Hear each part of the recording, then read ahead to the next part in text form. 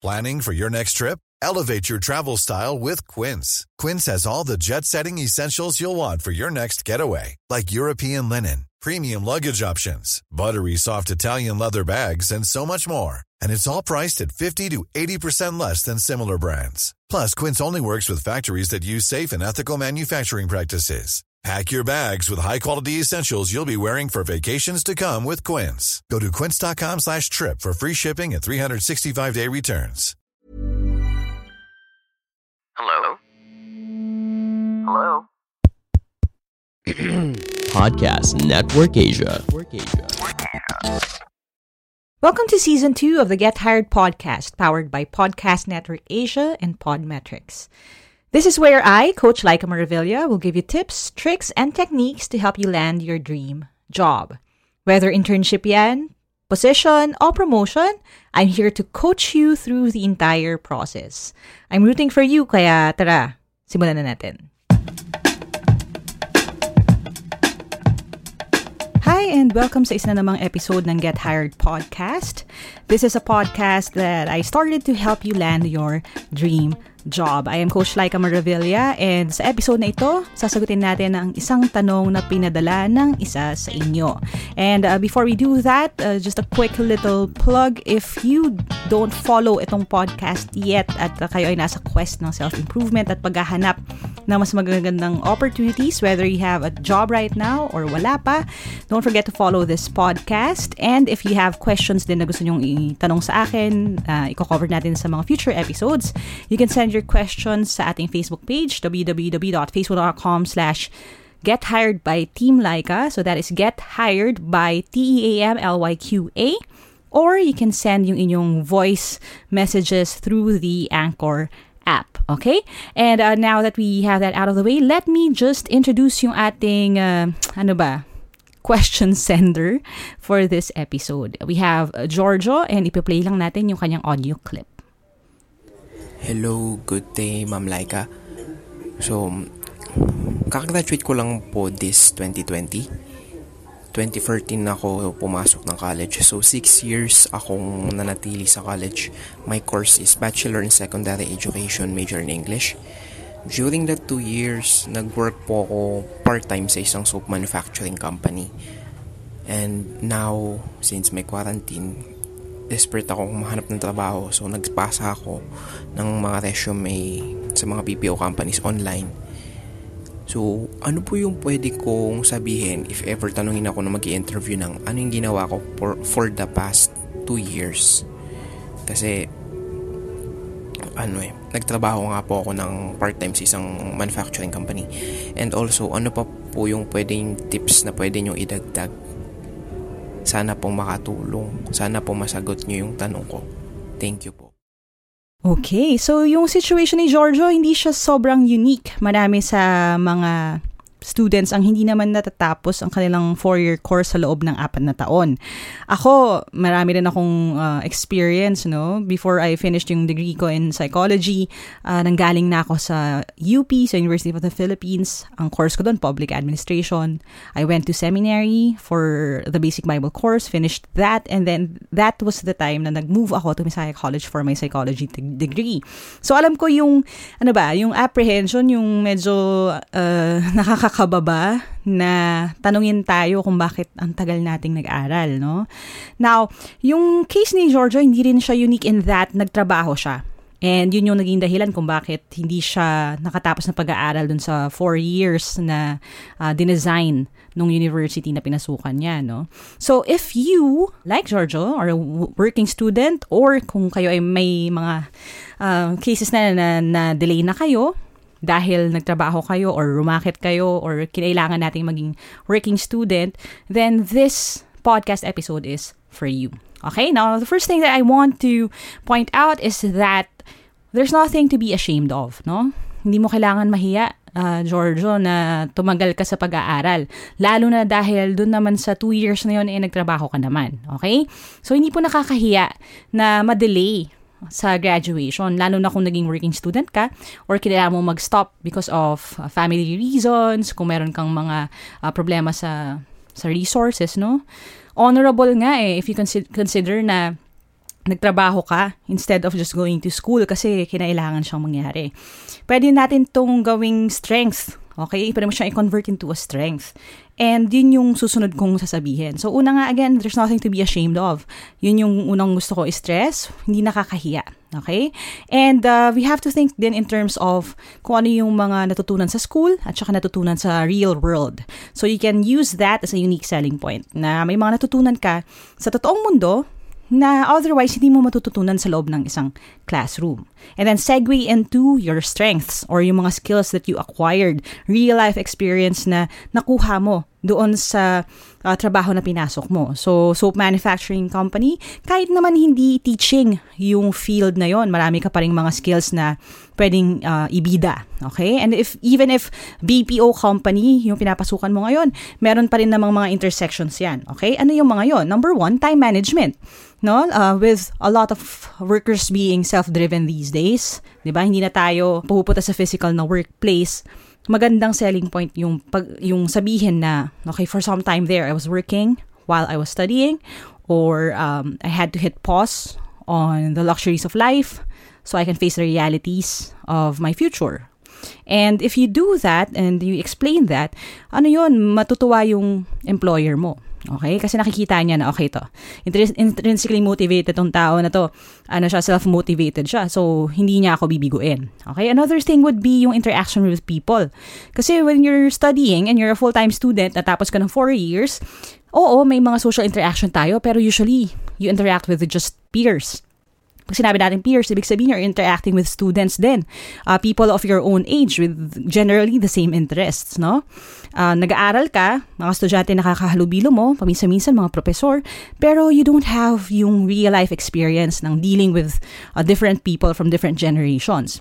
And if you worked, lalo na sa isang manufacturing company, you can say na marami ka nakilalang tao from all walks of life and those people were able to give you a unique perspective in life. Okay, you've met so many people dun sa stint mo sa trabaho na yon for those 2 years, and you also learned a lot from them. And that is something that you can bring to the job. Okay? Before we proceed, let's check out this other show from Podcast Network Asia. Hustle Share. The best way to learn is to learn from the greats, and if you're looking for a podcast to help you hone your hustle, Hustle Share is right up your alley. Join your host Ron Baitiong in conversations with startup founders, business leaders, and unique hustlers as they showcase the triumphs and challenges people go through in their unique hustle and how you can apply that to your own success.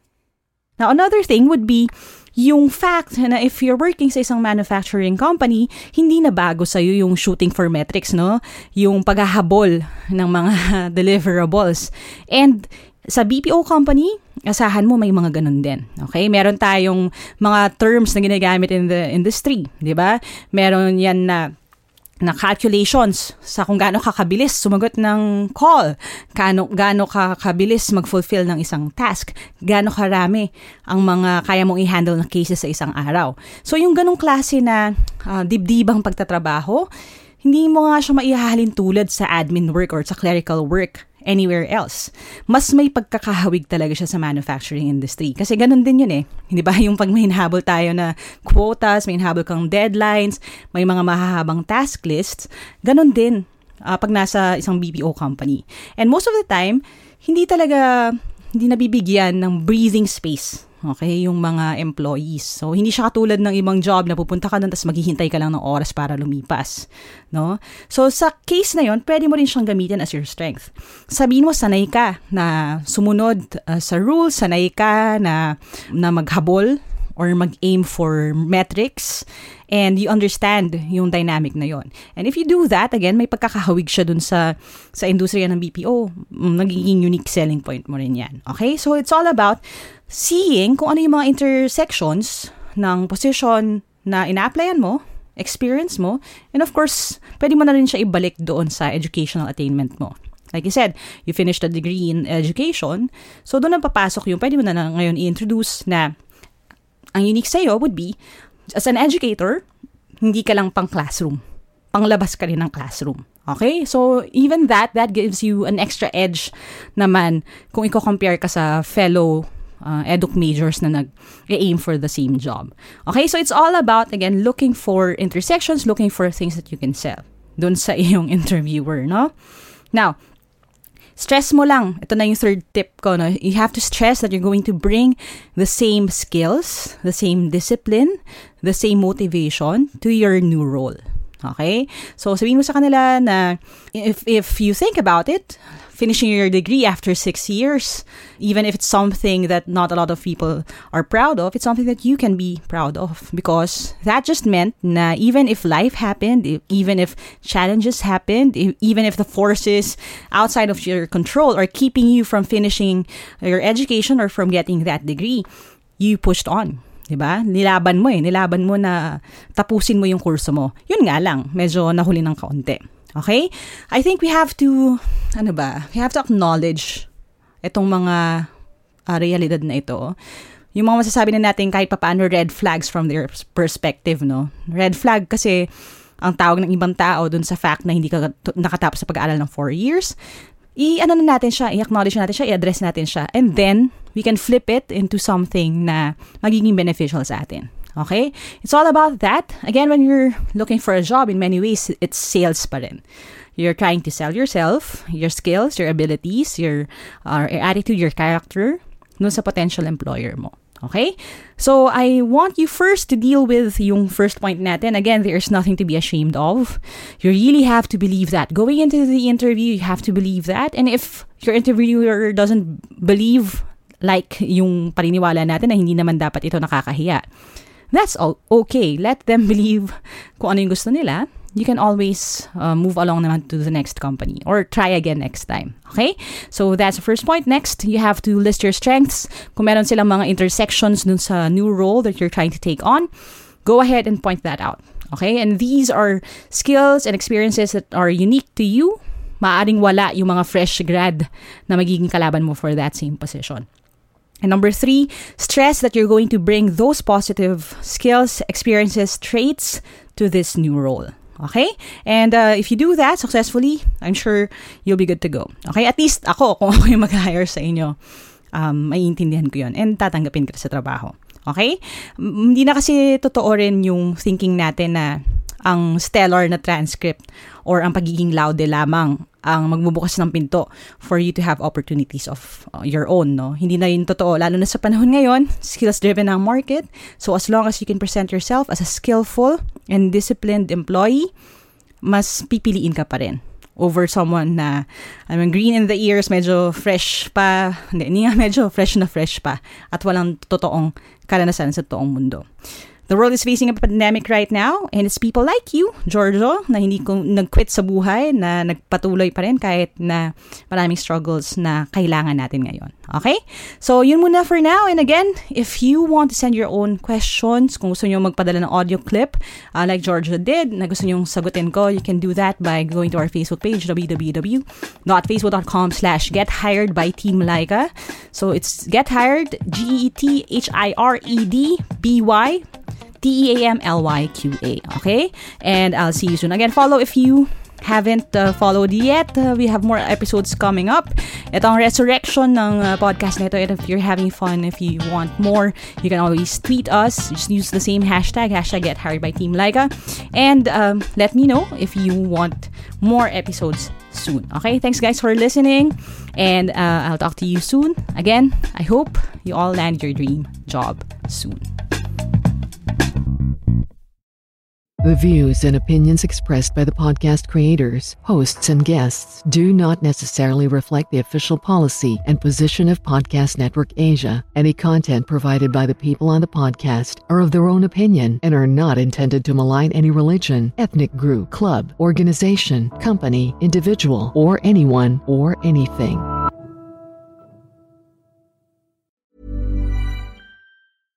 My business used to be weighed down by the complexities of in-person payments. Then, Tap to Pay on iPhone and Stripe came along and changed everything. With Tap to Pay on iPhone and Stripe, I streamlined my payment process effortlessly. Now I can accept in-person, contactless payments right from my iPhone. No extra hardware required. What's truly remarkable is how I can cater to all of my customers' payment preferences. Whether they're using cards, Apple Pay, or other digital wallets, Tap to Pay on iPhone and Stripe ensure a smooth checkout experience every time. And it's not just me. Stripe helps businesses of all sizes, from local markets to global retailers, scale quickly and stay agile. To learn how Tap to Pay on iPhone and Stripe can help grow your revenue and reach, visit stripe.com/tapiphone.